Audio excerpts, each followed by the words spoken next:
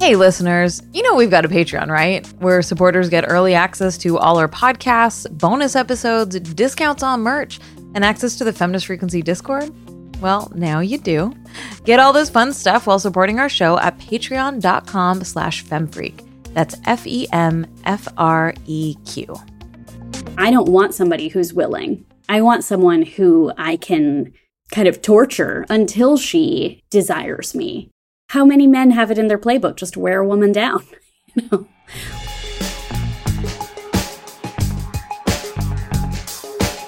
Welcome to Feminist Frequency Radio. This is the show that asks you to be critical of the media you love. I'm Anita Sarkeesian, and I'm joined today by a woman who wants to make sure you're following Sam Neill on Instagram. What's up, Ebony Adams? What's up? And that's legit. Like, follow Sam Neill on Instagram. He's amazing. He's so cute. Great. Like, I'm being sincere about this. Anyway, Google him. I don't remember his handle. Two Paddocks. That's what it is. It's Two Paddocks because it's Two Paddocks Winery. Whatever. Moving on. This is the quality podcast that everybody is expecting. Listen, if Feminist people have Frequency already... Radio. Yeah. If this is your first time listening, I apologize. If it's not, you knew what was coming. It's true. All right. Ebony, why don't you tell us what we're talking about today? Okay, so we are kicking off a month of episodes dedicated to the work of pioneering female directors. And to get us started, we're going to be talking about Jane Campion's 1993, occasionally racist, occasionally, masterpiece, The Piano. She came to a strange land in search of a new life. We can't leave the piano. But there are too few of us here to carry it now. She came to a husband she had never met. And with time, I'm sure she'll become affectionate.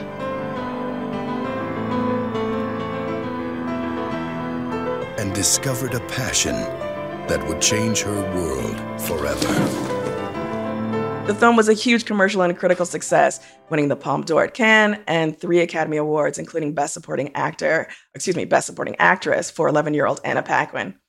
The Piano is the story of Ada, a mute Scottish woman who is married off for her father to a man in New Zealand. And the film encourages us to savor the profound richness of Ada's thoughts and desires, as well as the beauty of her relationship with her young daughter. Ada's piano, her most prized possession, makes the arduous journey by ship with her across the world. But its journey from the beach to her new home, inland, will open her to electrifying new intimacies. Joining us to talk about the film, about maybe, I don't know, her time down under, and also to talk about a full frontal Harvey Keitel is writer, raconteur, and podcast host, Kat Spada. Welcome.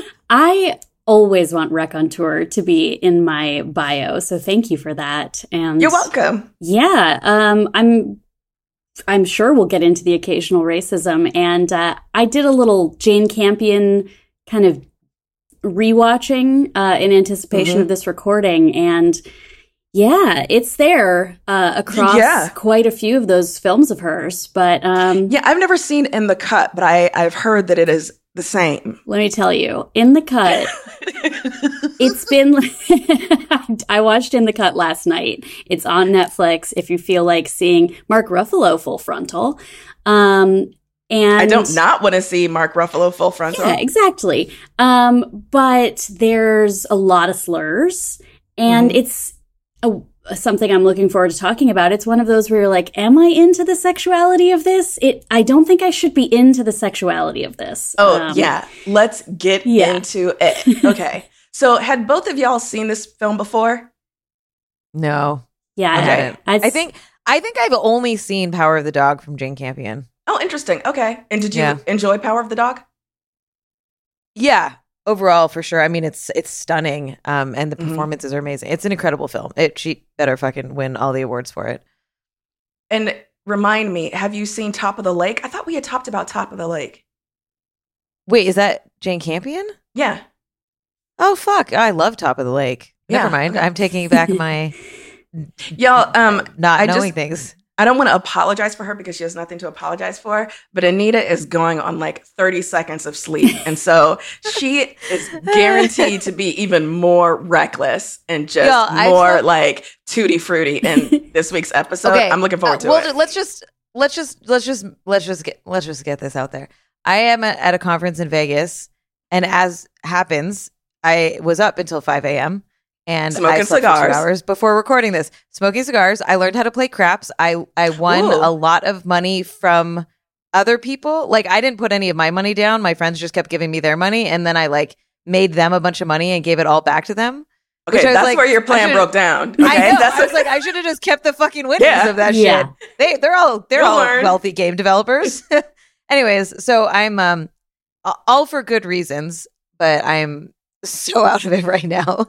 okay. Well, And I'm recording agree to this in a disagree hotel on. room. Well, because- there's sex art. Look at, do you all see this sex art behind me? Oh I yeah, do. should we screenshot It's very it for Shape the of listeners? Water. Oh, brother, I hope that you asked for the Shape of Water suite. Another story about a mute woman. Listen, Yes, making connections. that's That's, true. why I we get fucking guests on hate- this show. We gotta upgrade. We just upgrade the whole fucking cast, all of us. Pretty much, we all need to rotate out. Okay, so Anita, tell us about your reactions to this.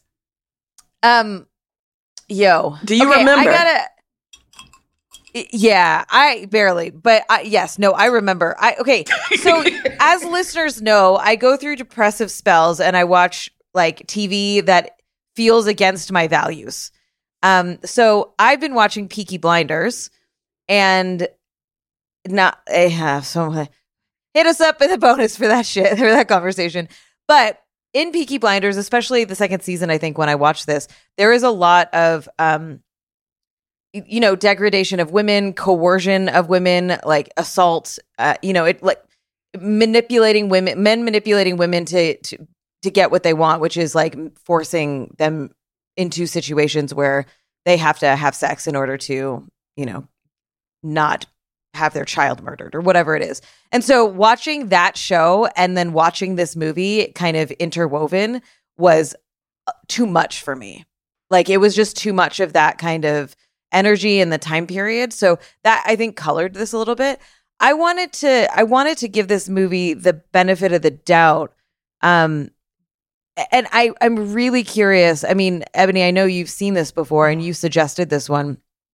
Like, I don't want to jump right to the end, but like, I really am so troubled by the romance piece of this movie. And is there a commentary there that I'm missing, or is it just like super fucking troubling because this movie was made in the 90s and it feels like a 90s movie, This film is, Holly Hunter's performance. In fact, I would say everyone's performance. Like Anna Paquin, 11-year-old, getting that Best Supporting Actress award, deserves it. Love it. Her adorable little voice. But it's wildly problematic on so many levels, which is really frustrating as a viewer because you recognize that at the same time that you're horrified by what's happening on screen, the technical mastery of the film, the craft that's being displayed is very seductive. Right. So I saw this film first. I'm, older than everybody here. So I first saw this film when I think I was 17 or 18. And I had very little memory of the film, except remembering that I was not happy to see a full frontal Harvey Keitel, and that I was horrified by the fact that they ended up together. That has not changed in the, intervening 90 years since I first saw the film. Although I was less, concerned about seeing full frontal Harvey Keitel this time around because I'm much older. So I'm like, oh, he looks fine. Whereas when I was 18, I was like, who is this old toad? Like, how could she possibly be into this? For listeners who aren't going to watch the movie or aren't familiar and need a refresher, what we're referencing is that, and I agree, the performances are fucking sensational in this movie. Mm-hmm. The main protagonist, who is mute, goes to, whatever. She is being forced to play the piano for a neighbor who really just wants to fuck her. And he like forces her and like whittles down her, he whittles down her stamina and like is basically like, we will trade sexual favors until you pay enough to get your beloved piano back. And that's coercion, right? Like it's assault, it's abuse, it's predatory. It's like, it's really, and it's deeply uncomfortable. And then at some point in the movie near the end, she falls in love with him.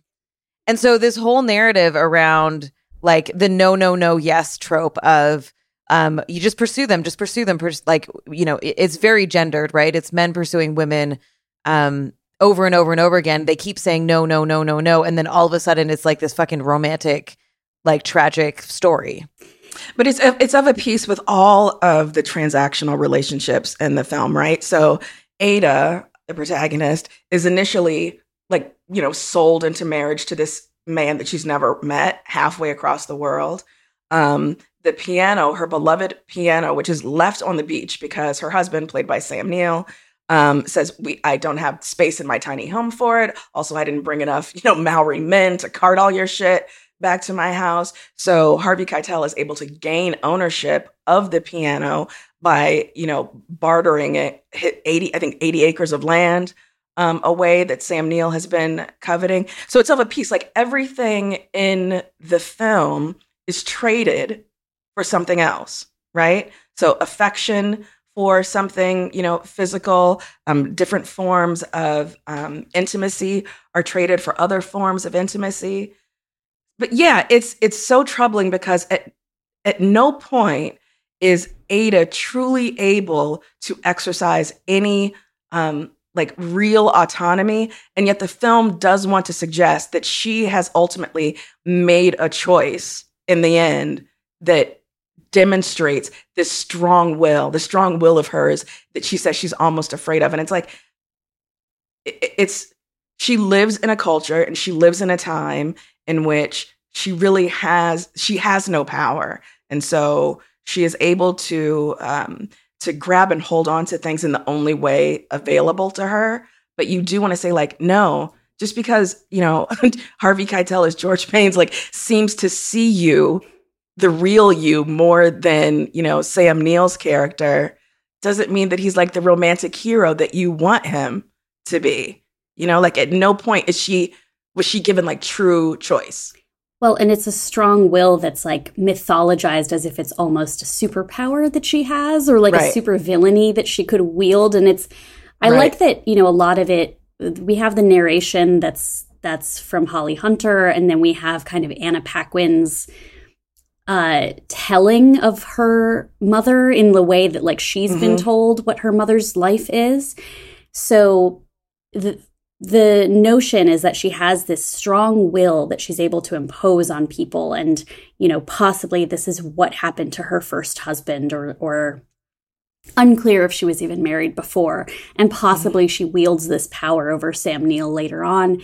And I think that obviously, like, I'm not looking for movies that have no nuance in them. Like, it's not something where I'm expecting the story to be like, no. Give me a version in which she has all the agency and is able to, like, do things the right way. But especially rewatching this movie, because I'd watched it as a kid, and I had a totally... It's been fucking bonkers. You know, I was, like, I did have, like, fairly overprotective parents in terms of, like, curfew and stuff like that, and sending me to all-girls school. But I could watch anything. They would take me to the movies to see anything. If they wanted to go see The Adventures of Priscilla, Queen of the Desert, they would take me with them, and we would talk about it. So I always appreciated that they were like, you're smart enough to understand that movies are like movies, and we can talk about it. Y tu mamá también was one that my dad had to turn off like 5 minutes in. But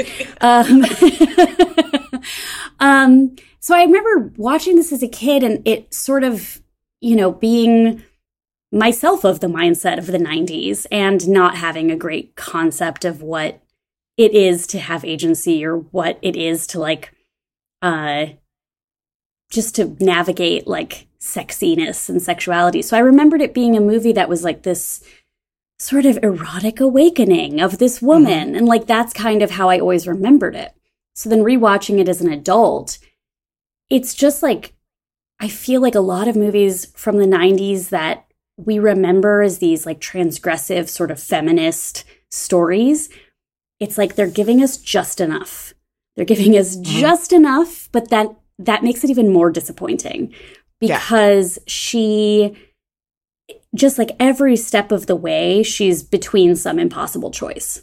So you can't quite, like, I want to look at it and say like, okay, it's a transactional sexual relationship and she's getting something out of it and he's getting something out of it. But it never lets it be as simple as that, because ultimately these men want love. They want her adoration, and like they want more than her sex and, you know, physical presence. They want her servitude. And that's the thing that, yeah, I guess that's the whole thing, Anita, at the end. Like, is her choice the decision that she actively makes to kill herself, and then the decision that she actively makes to back out of that? Like, well, I guess I'm going to have a life, and it's going to be a fine life, and I'll get to be with my daughter and my piano and this guy. Like, okay, I guess. And like, crucially, Ada, who, you know, is voluntarily mute. She says she has not spoken since she was 6. And, you know, no one knows why that is, but there seems to be no like physical medical reason why she no longer speaks.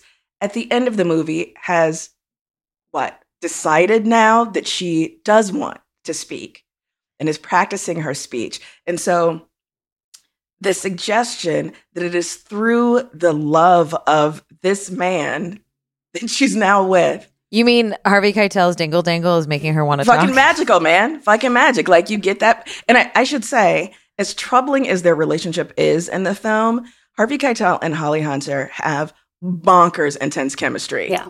You know, which is one of the reasons why it's so frustrating, because you're like, I would love to surrender to this. The way that they hold each other, this seeming like magnetism as they stand just millimeters apart from each other, you know, smelling each other and leaning in, you know, to rub each other's skin gently. Like, I wanted to want it. But Harvey makes this, after like, you know, trading keys on the piano, you know, one at a time to Ada for allowing her allowing him to look up under her skirt, allowing him to touch her bare arm, etc. At some point, he's like, I can't do this anymore. It's making you a whore and making me wretched. And I'm like, you just figured that out, George? Like, that's been the thing from the beginning, you know? Like, you set the terms up for this. Well, and that's the whole thing, is like, women are never, and I do think this is a common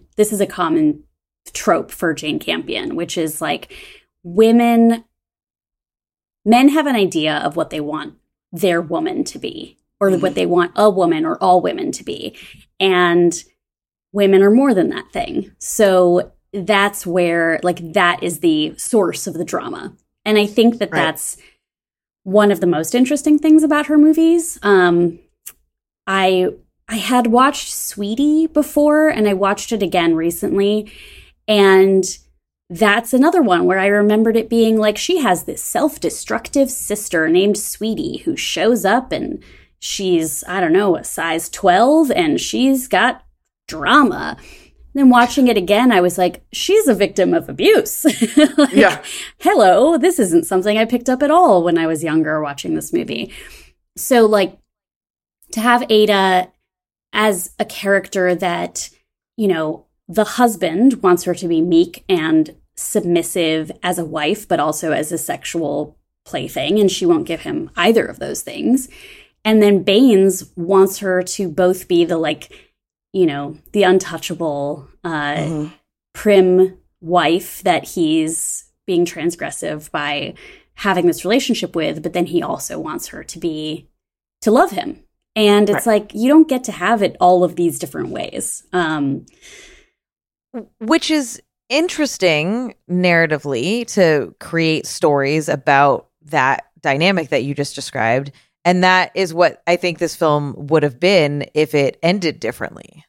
Right? Like, it's like, I'm very curious what, like, she as the director wanted to tell. Like, I don't really know what the whatever intent. We're not going to get into that. Intent doesn't matter. It's what's on screen. But it did, as I was watching it, because I really did want to give her the benefit of the doubt of, like, what is this? Like, is this a Stockholm Syndrome kind of thing? Like, it didn't feel like that. It felt like a love story, right? Like, it didn't feel like, oh, well, she had been whittled down and then finally kind of like learned to love him over time because it was a better alternative than the one that she was stuck in. And he, you know, because he's violent and cuts off her finger and all that kind of stuff that the husband does. But it felt sincerely like, oh my God, he's the love of my life, and I didn't realize it. And that bit is what I was like, what are you saying? Like, what are you trying to get across here? Because there is so much, I feel like, interesting complexity to these relationships and the dynamics of these relationships and the struggles of women in this time being property. Like, they bartered property literally for this piano, and they were bartering property for access to her as property, right? Like, that's not a hard metaphor to understand. So I don't know. I'm like, really, like, what are you doing, Jane? What's going on? I'm sorry. Go ahead, Kat. I do think that this is intent, as you said. I think this story is supposed to be a fable.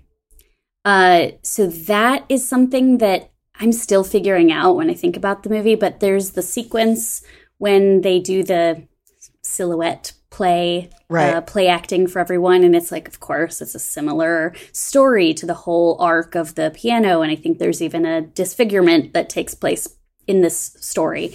And I think that's partially the role of Anna Paquin's character, is to like be the childlike Greek chorus for us as we're watching a fable roll out. Now, I don't know much about this, but I do know that the original script ended with her drowning. And this is a Miramax movie. Who knows? Studio notes. Yeah. That was fully studio notes. Yeah. But like, that to me makes the ending feel like it's, okay, this is the fairy tale coda that didn't really happen. This isn't how the story really happened. What really happened is she killed herself. But here's your little fairy tale moment at the end that makes it seem like everyone was happily, lived happily ever after. And that's just my reading. Like, I choose to believe that she dies at the end of this movie, and that what's left is could be the way her daughter remembers the story or likes to think of telling the story later on. But that's it could be a false reading. The fable thing tracks for me because I kept being like, this feels like a fairy tale. Yeah. Like, the whole story to me feels like, not Disney fairy tale, but like the legit fucking Shape of Water. Nothing goes right fairy tale. Yeah. Yeah. Well, fuck that movie. But yeah. Whatever. No, I agree, Anita, because I watch Shape of Water to see if I actually still hate it. Because I'm so aggressive about my dislike of that movie that I'm like, I don't know if it warrants that much of my aggression. It does. It's crap. Anyways. Life is too short to watch that movie twice. Right? Thank you. But no, I love what you're saying, Kat, about ways of reading this film as a fable. Because, there are these fantastical elements that point at that, right? So there's that one scene, and I'm blanking on precisely when it happens, but it sort of cuts to this like little animated, scene of a figure on fire, there's all of those scenes of the forest in which the lighting is sort of, dark and atmospheric in a very like Grimm's fairy tale sort of way.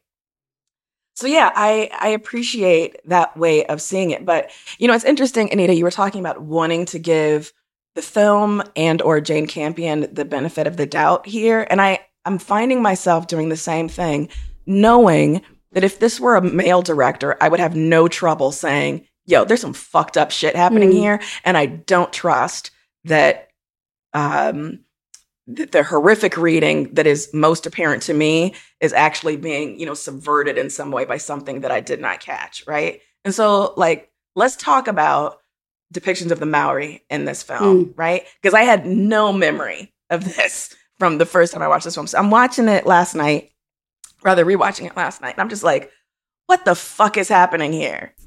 The ways in which they are presented as childlike, mischievous, little better than pieces of the landscape, is so troubling.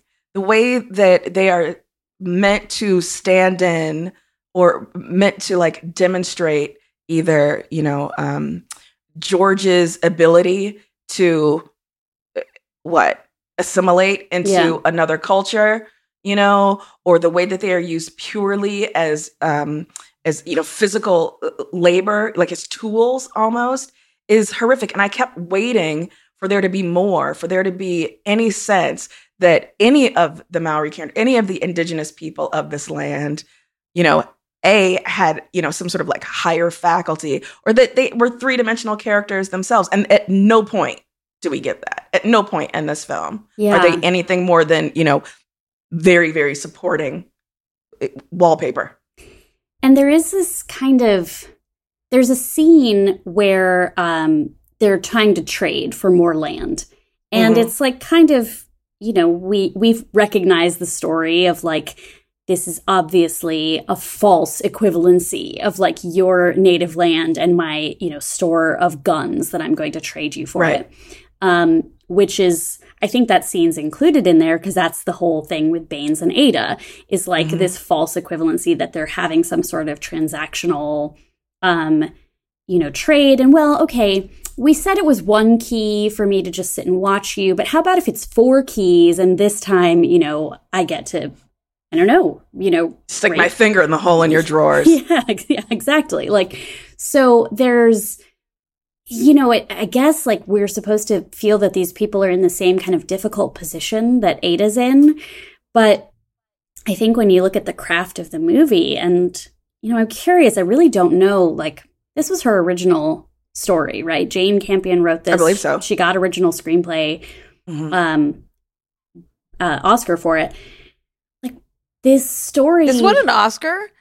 Yeah, won 3 screenplay, and then the lead and supporting actress. Yeah, sorry, the screenplay. Okay, sorry. Yeah, so I watched actually watched Holly Hunter and Anna Paquin's thank you speeches, and Holly Hunter was also nominated for supporting actress this year for The Firm, so it's very cute to see how thrilled she is to lose to Anna Paquin before she gets her Oscar. But when she when she gives her speech for lead actress, she thanks Harvey and Bob Weinstein. And it's like, there was a turn of phrase that was like, for your tremendous conviction about this movie. Like something, it's not quite that, but I remembered like getting the sense that she was saying like, y'all were very passionate about this movie.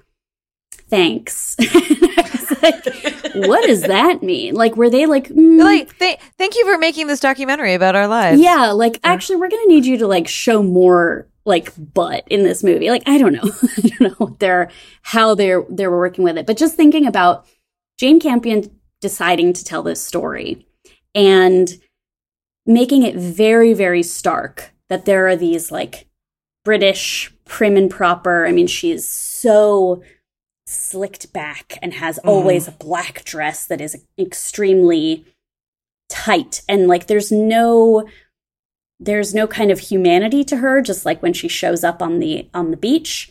And then there's what I kind of see as like an old-fashioned savage portrayal of the Maori, like the fact that Baines has assimilated enough to like get traditional facial tattoos. I don't know what we're supposed to read by that. Like, we're just supposed to think that he's acceptable because he's not Maori, but he's rugged and native because he's thrown his lot in with them.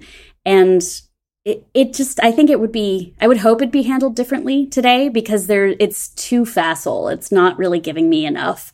Even when they show up at that story time, they're somehow like it seems that the Maori men who show up there believe that an actual act of violence has taken place in the silhouette story. Right. And they're like, it was very like, oh, you are saying that they're dumb and don't understand. Mm-hmm. Like it was, I found that scene incredibly patronizing. Yeah, exactly. It was like, it was just weird. Along with that one, when Ada is sort of first introduced to the Maori who are around, is his name Alistair? Sam Neill's character, around his homestead. And one of the women takes her shawl, like slowly slides it off her and takes it and is laughing and sort of like showing off with it and then passes it on to, another one of those women. It is, again, there's just really troubling contrasting going on between like civilization and civilized people as it is embodied in Ada George, the white people in this film, and the masses of the Maori, who also, if you'll notice, like don't adhere to the same sort of notions of personal space. So they're always really crowded around each other and always really crowded around the white people. And they're much taller, and larger. And you do get this sense of claustrophobia and the sort of like, creeping savagery. So Sam Neill's, home is right in the middle of this wooded area. And it looks like it would take no time at all for this land to reclaim, the space that he is currently occupying.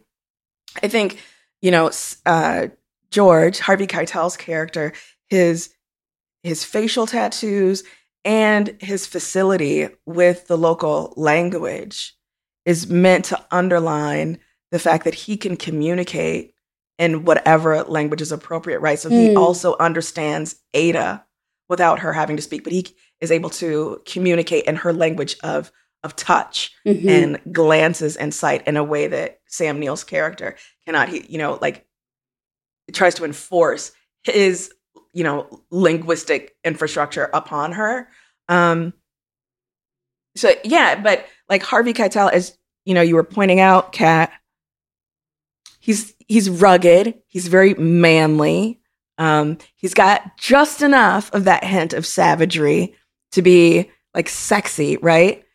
But crucially, still retains enough innate civilization that at the end of the film, when we see him, in a small town in, Nelson, he's now dressed differently. He's now cleaned up. And this seems just as right. He is just as at home in these white spaces as he was in the space he occupied before, in a way that Sam Neill is never truly comfortable at his homestead. With those people in that space. There's also something around the whole like going native thing that's happening in this movie, and that he's committed, like he's made a choice to be like, this is my life and these are the people I feel, in the movie, whatever it's fucked up, but that I feel akin to, a kindredness to, and I want this life, and that's all thrown away because of Ada. Right. Where he's just like, I don't like, it wasn't like he got fucking facial tattoos and then he's like, well, I guess I'm going to go bone this chick now. Like, it's done with that life. Right. It's so interesting because remember also, he apparently is married. He's got a wife back in England. Don't know what's going on with her. Right. But like at the beginning of his time with Ada, you get the sense that this is a man who is profoundly lonely and touch starved. Right. And so, but lest you feel sympathy for this dude, I'm like, there are women around you, but clearly you do not see them as women worthy of desire. Right. Even though you have clearly like assimilated to a certain level into their community, Like if you just wanted to get married, there's this group of women who are telling you like, oh, you've got a great body. I don't want your saucy snake or whatever. Like clearly you could have had any number of willing partners among that community. Godspeed, but it wasn't until Ada came along, this white woman came along, that you were like, aha. Well, I think it is that notion of like, oh, she has to be a challenge. Like that woman who is sort of flirting with him. I get the sense, like they probably were lovers or, or whatever. Like I'm sure he's slept with plenty of women here. There's domestic staff, that are there that he could have a relationship with because he's not like a gentryman or whatever. Like he could have a societally acceptable marriage if he wanted to. But what both of those men want from Ada is that she's like this tough nut to crack. And, she will be made submissive by her husband. Like that's his ultimate desire.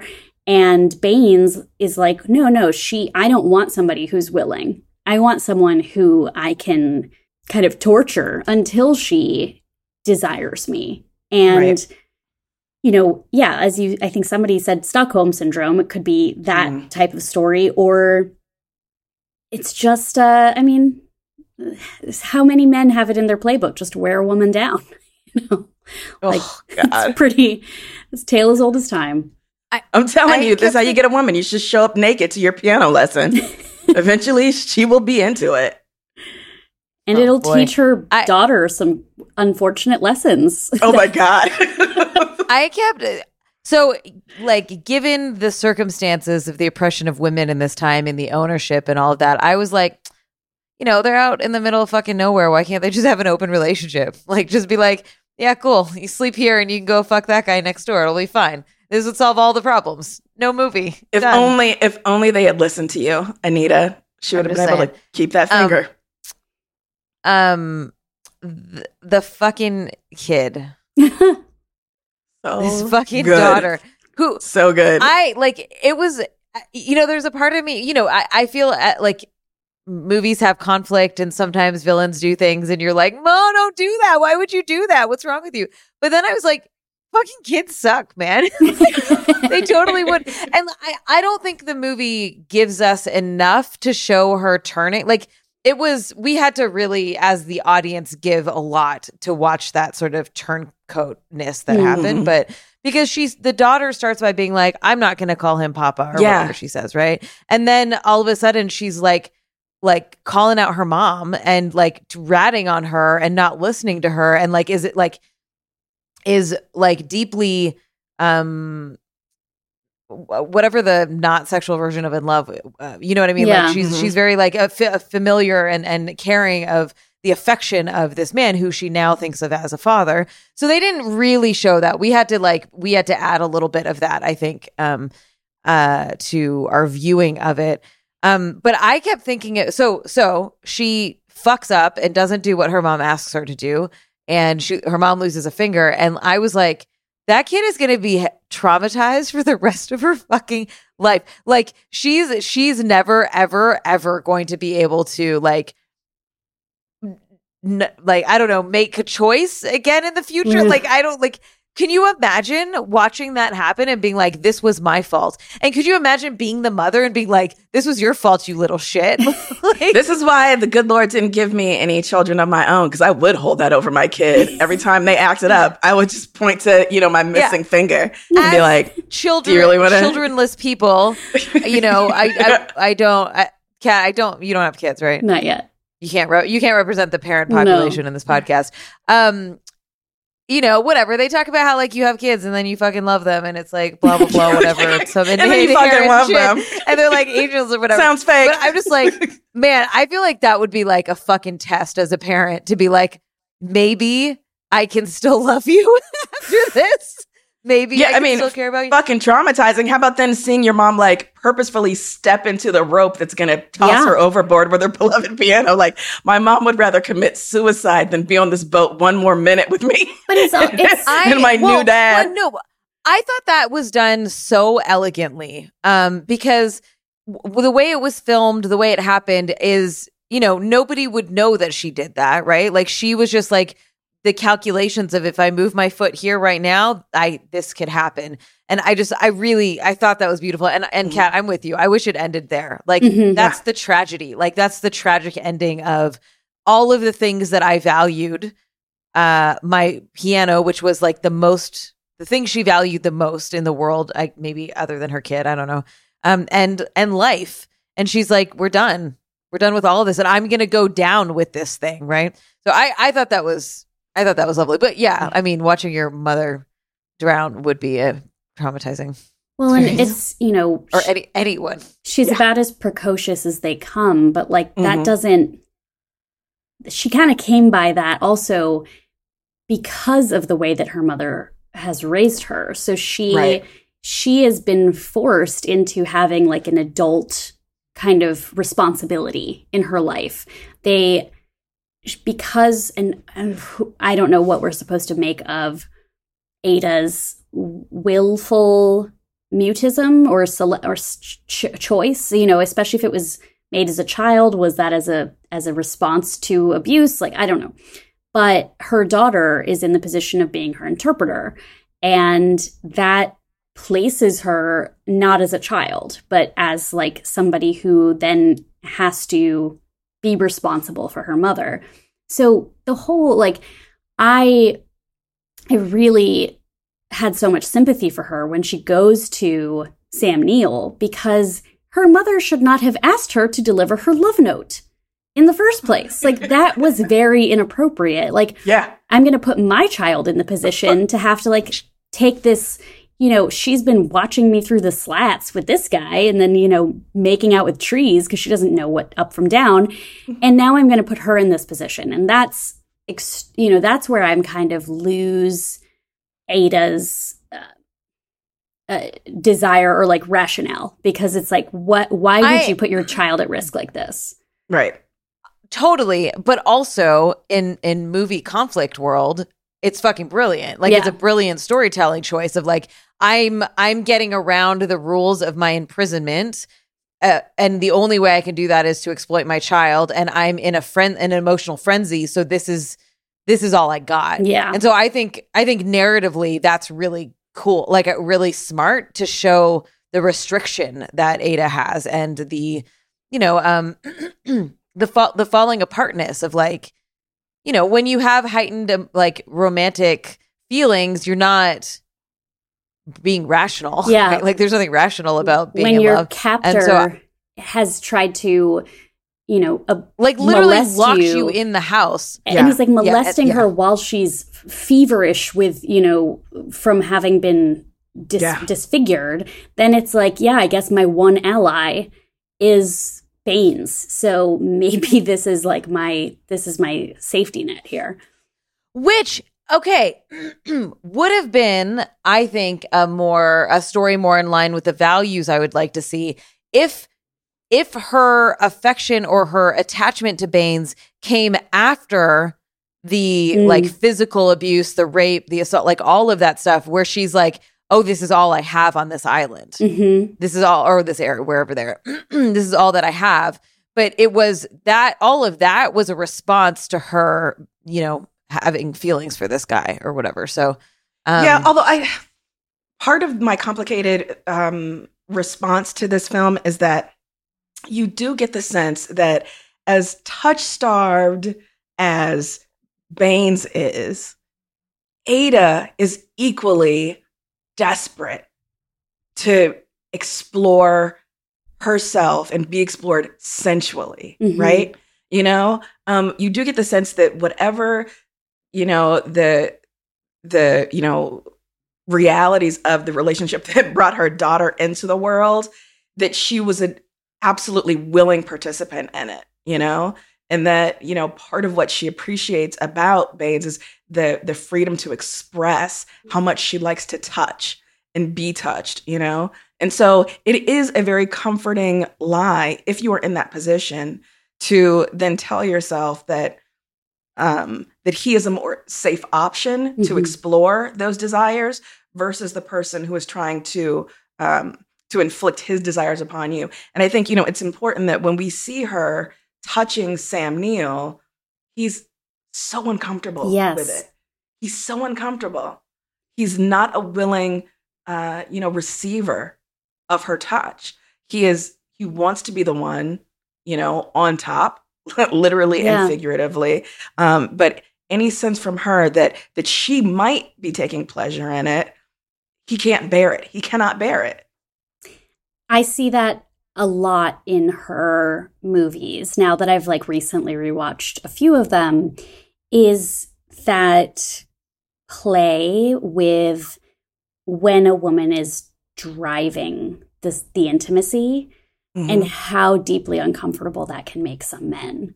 And that's like, I mean, really to get into the choreography of that scene, like Sam Neill is prone and she's touching his butt and his legs and back in a way that like a man is supposed to touch a woman. A woman isn't supposed to touch a man like that. Like there is really a subversion. I think even if you look at probably just a lot of sex scenes that would have been in movies at this time, you might not have seen that kind of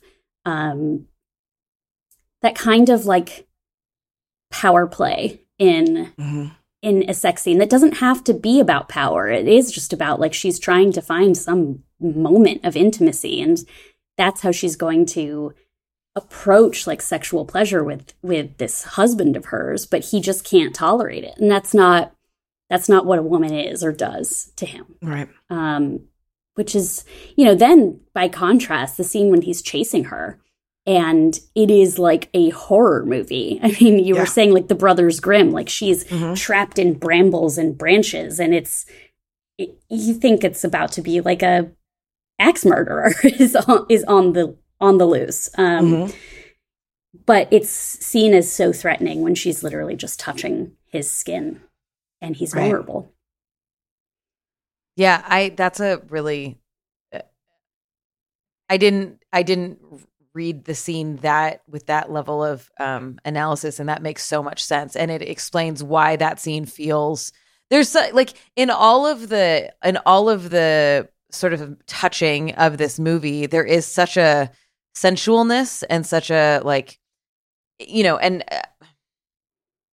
I don't know how to say this without being gender essentialist at the moment, but there is something about like this is the lens of a female film director showing sex scenes, and the complexity of emotion in sex scenes. It's not just like two people fucking to cement a relationship or whatever. I think there's something interesting about that framing and that perspective, and how you use the camera and the editing and the positioning of people's bodies to tell a different type of sexual experience. Yeah. And I think there's something that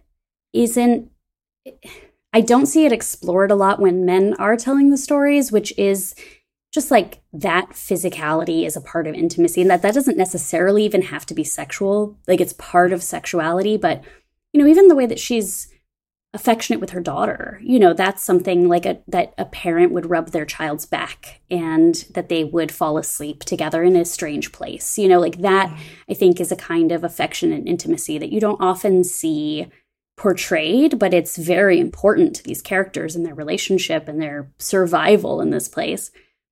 Having now watched In the Cut, so if you ever have questions about In the Cut, I guess I'm your girl. The central relationship in that is between sisters. It's Meg Ryan and Jennifer Jason Leigh. And there's a lot of scenes of them in a sweaty New York summer, just like in their bras in the apartment, kind of just, being lounging on top of each other, and being affectionate in a way that I think is true to a lot of sister relationships. And I was like, gosh, I don't see that. You never see this in a movie, because that's not the type of person who's usually telling the story. So very, I'm going to bring it to Power of the Dog. Like maybe these are a lot of false equivalencies. I know that a lot of people were like, Power of the Dog, nice use of a piano, Ms. Campion. And she was like, that's just the story. Like it's not, I don't have a thing for pianos. But there are a couple of... No, her dining room table at home is a carved piano that just put in... Yeah. There's a couple of great scenes between Kirsten Dunst and Jesse Plemons where she's trying to dance with him or sort of be sweet and romantic with him in a way that he's not... Like he loves her and he sort of adores her, but he's not receptive to.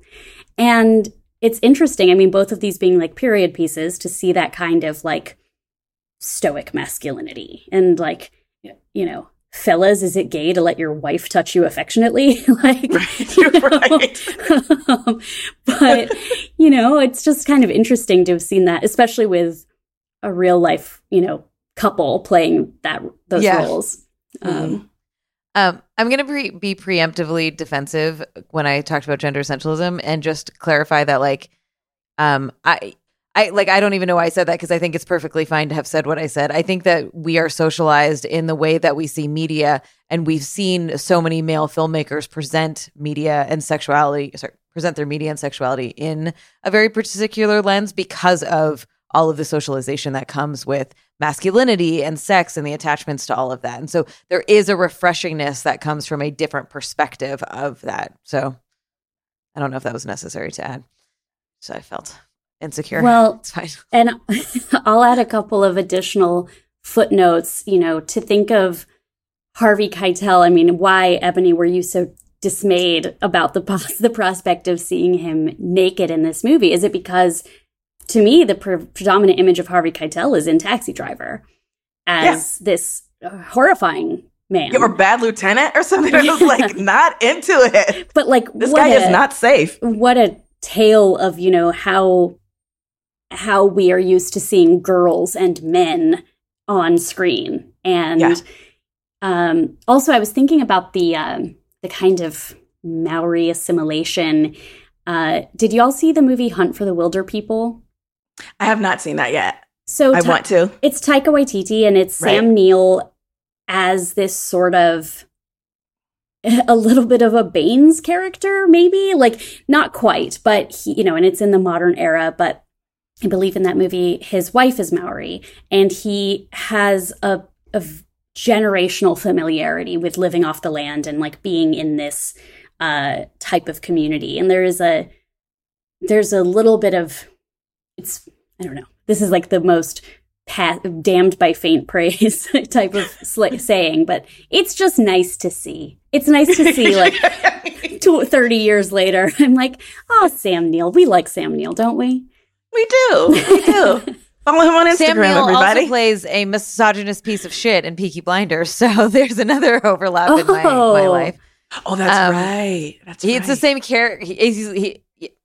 It's like the same kind of energy that at the beginning of this podcast, I was like, I can't deal with this. And I'm like, oh yeah, it's him doing it again. Cool, Sam Neill, cool. One thing, this isn't important or anything, but you were talking about there's the connection between, or the chemistry between Harvey Keitel and Holly Hunter, yes. I get her confused with Helen Hunt or all the time. I can't. Okay, HH, it's great. Let's do that. And I think, and that there's a seductiveness to that chemistry where you want to fall into that, like they see each other and they this and they that.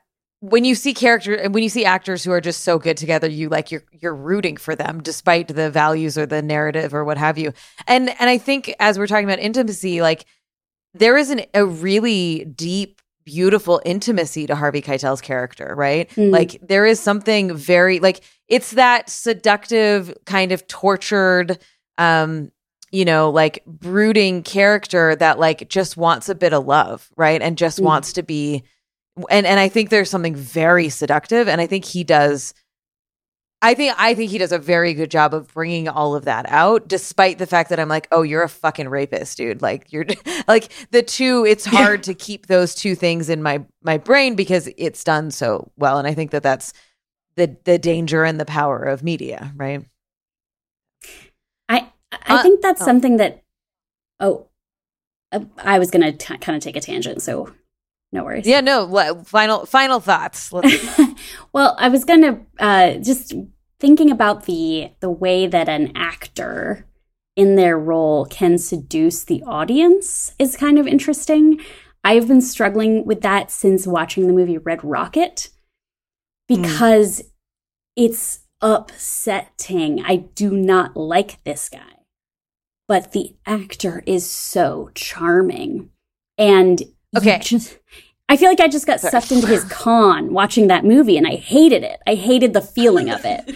That's kind of like feeling like this movie where I'm like, is this sexy? I don't want it to be.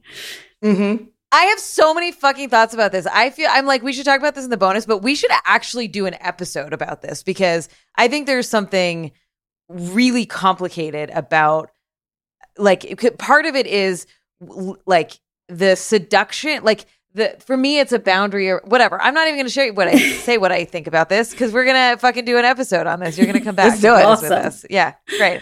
Okay, we will take a quick break and we'll be back with some freakouts.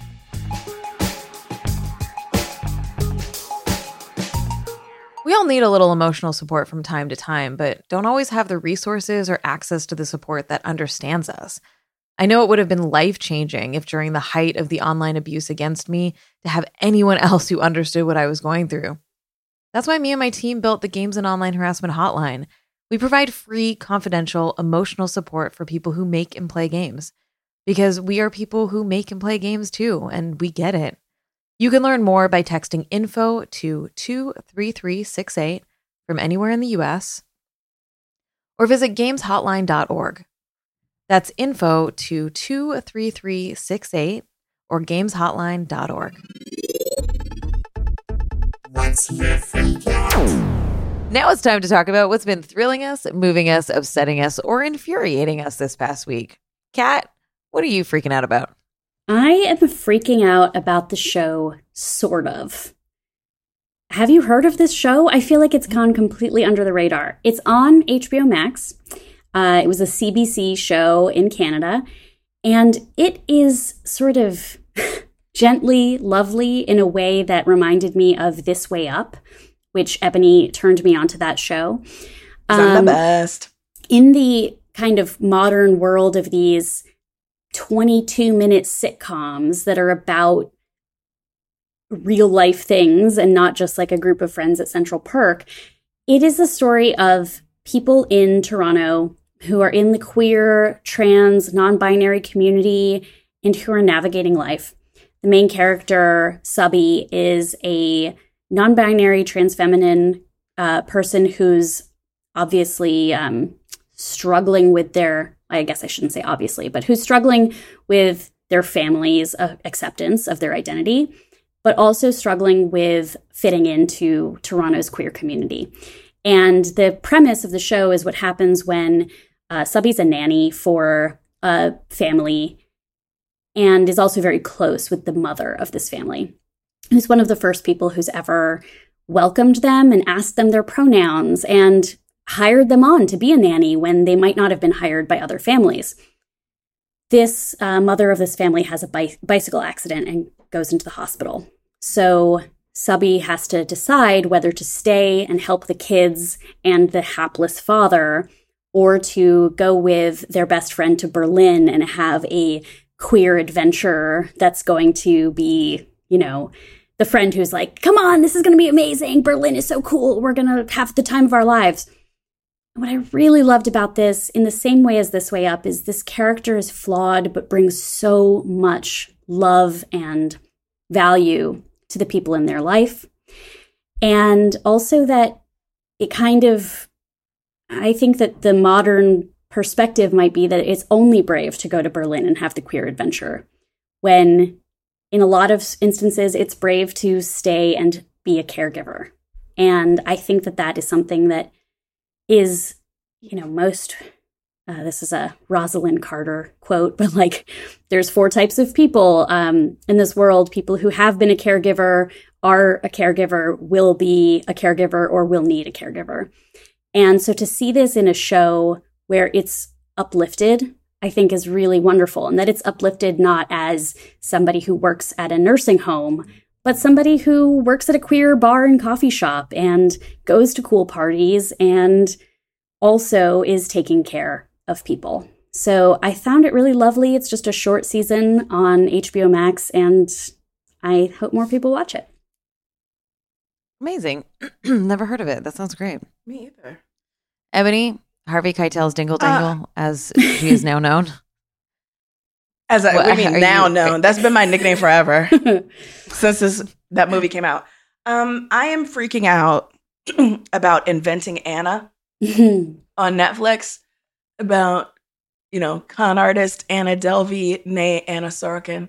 So, listen, I don't delve too deeply into the Shonda Rhimes of. She's someone that I love in theory. Man, I shouldn't even say this out loud because I'm probably like shooting myself in the foot in terms of future opportunities in Hollywood. But you know what? Too late. Whatever. I'm It's old. fine. Anyway. Nope.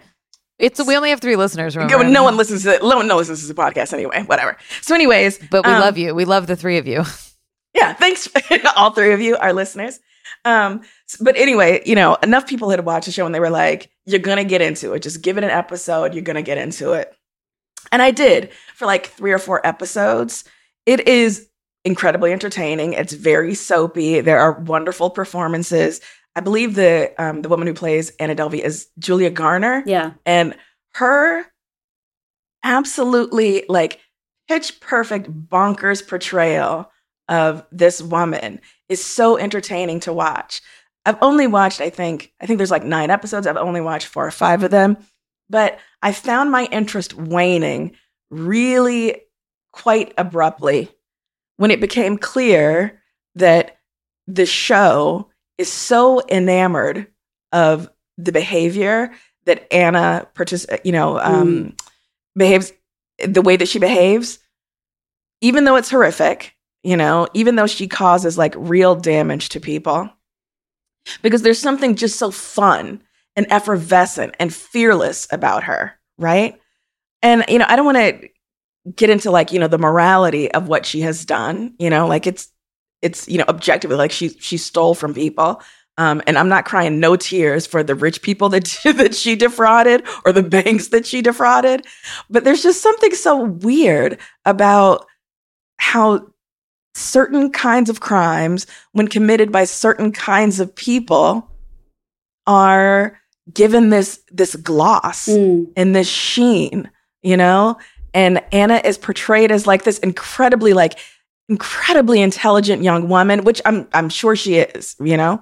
But almost like this criminal mastermind that is, you know, surrounded by people who just don't appreciate her brilliance in a certain way. And if she were taken seriously as a young woman, she wouldn't be forced to, commit these sort of like heinous scams to execute her incredible visions. Well, what she wants to do is just to kind of like create a Soho house where she can hang out with rich people and, you know, like never pay for anything. Like she's not trying to like cure fucking cancer here and not being taken seriously. Yeah. She wants to be a rich layabout. Give me a fucking break. It feels a lot. The energy between the journalist and Anna reminded me a lot of the Killing Eve energy, where it's the sort of the seduction of the villain and the sort of like the defending of while also exposing of, and the tension. I mean, Killing Eve does it differently and in a different way, but that kept coming up for me as I was watching the journalist become more and more seduced and like crossing certain journalistic lines that were totally inappropriate.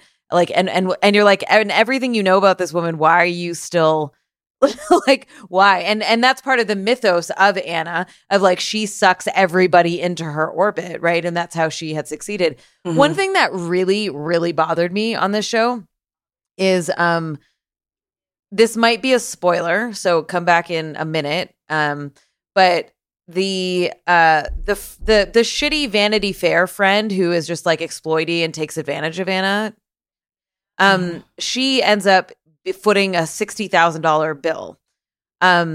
She's just a fucking she's not even a journalist. She's just like an assistant at Vanity Fair. And because she's framed as such a money grubbing, exploitative, you know, what have you person that's like taking advantage of this rich woman, there is no sympathy for the fact that Anna made her foot this $60,000 bill and is like bringing her around. And so I thought the framing of her, even though she is kind of in some ways a despicable character, that there was no sympathy, that everyone turned against her because she's like, what do I do with it? Like, of course she went and got a fucking book deal. Like, why? It's capitalism. It's what Anna would have done. You know what I mean? Right. Like, it's really that the way that the show deals with that particular aspect of it, I was like, what are you doing? Like, this feels like it just felt it just felt wrong to me. Yeah, and like the fact that Anna Delvey is riding the wave of her notoriety from this show to, what is it, like 600,000, you know, Instagram followers, you know, and becoming the social media influencer worldwide that she always wanted to be.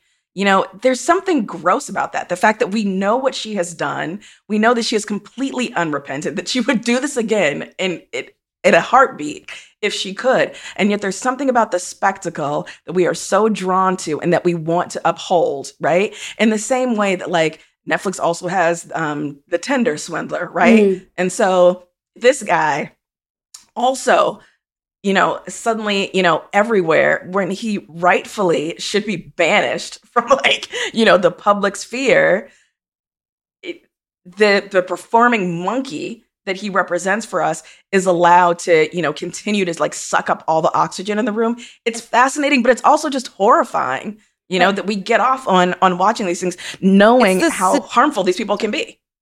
It's just a seduction of spectacle that the press and media perpetuates, and like, and I don't mean that like, well, I mean, I fucking watched all of Inventing Anna. I don't really like true crime stuff, which is part of the energy of this show. But like socially get so seduced by these stories and get like lost in them, and these people who seem like bigger than life doing these things and hurting others. And like it all feels like spectacle, right? It all feels like right. But then seductive. to take that further step and to be like, I'm going to see if Anna Delvey's on Instagram. Yeah. And I'm going to follow her. And what the fuck are you doing? I know. I feel like I can't quite access the words right now to describe that this almost like nothing matters energy of like, well, us following, like, isn't that interesting? Me following her and giving her attention doesn't, who the fuck am I? It doesn't matter. Right. Yeah, I can't articulate my point, but I totally understand what you're saying. Well, I think there's also something that people love about like a pretty white girl who pulls one over, you know, like Elizabeth Holmes and Anna Delvey are in a different world than the women of Hustlers, who also pulled a scam, but are not like kind of given the same sort of adoration. Or even thinking about, remember that movie Better Luck Tomorrow? Mm-hmm. That's not the movie I'm thinking of. There was a movie of like about a scam, and when they made the movie, they made everyone in it white, even though that wasn't how the story went. Yeah. And it was the one about like the casino and the counting cards and stuff. Yeah. Because it's like audiences want to see that. That's fun. And if it's not white people, it's like, oh, this is crime. This is crime for us to feel uncomfortable about. Yeah, it's the Ocean's 11, right? Yeah. We love a good heist, you know, heist movie. Yeah. And you do have to, you know, make the victim in it, you know, ludicrous to some extent. You have to make them, you know, evil or small or petty or whatever to justify the way that we feel about supporting the, you know, in quotes, villain of the piece. But whatever. So am I going to finish watching the rest of Inventing Anna? I don't know, maybe, whatever, probably not. I think I've gotten everything out of it that I need to. But Julia Garner is fucking hilarious as Anna, I will say. Like, just very entertaining to watch. And I also love Vivian Kent's, like, journalist cohort, like the older, what do they call it? Oh like my God, isn't that the greatest? All of those people, you know, are great. Yeah, no, that part was great.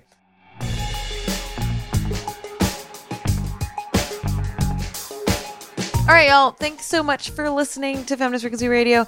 Kat, where can people find you? You got anything to plug? I am internet on things? Twitter. Con artist stories. You can follow detailed accounts of my crimes. I'm on Twitter at cat_EX_machina. And I host the Beverly Hills 90210 podcast, The Blaze, which is at 90210 Blaze. And I guess, sure, your 3 listeners can overlap with my 3 listeners and get excited that we are coming back soon after a pandemic hiatus that was like, let's pick this up again in a few weeks when the pandemic's over.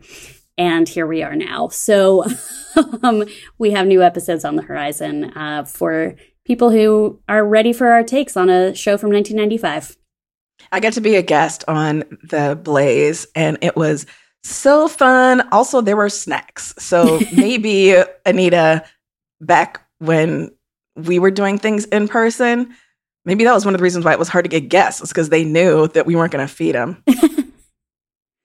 And between you and me, Ebony, we should have been easily able to feed people. I know, but like it literally never occurred to me to be like, to put out some charcuterie. But before we wrap up, I would just like to say that last summer, when I threw a Ted Lasso viewing party for season 2, Ebony fucking bailed as usual because Ebony literally never leaves her house. Don't leave the house, and also had never seen the show. But Ebony sent Kat, which is how I met you, and Kat made these adorable little crocheted biscuits in a little pink box, and it Biscuits was with the boss. the cutest fucking thing ever. And so I'm so glad to have you on the show. Thank you. And, I've since watched Ted Lasso, so we can talk about it now, Anita. I can't. I mean, I can't talk about Ted Lasso. It's too late. Okay. Well, no. I just You talked about it too much. You're done for me. It's hard. Anyways, that's a bonus. That's a bonus conversation. That's a bonus.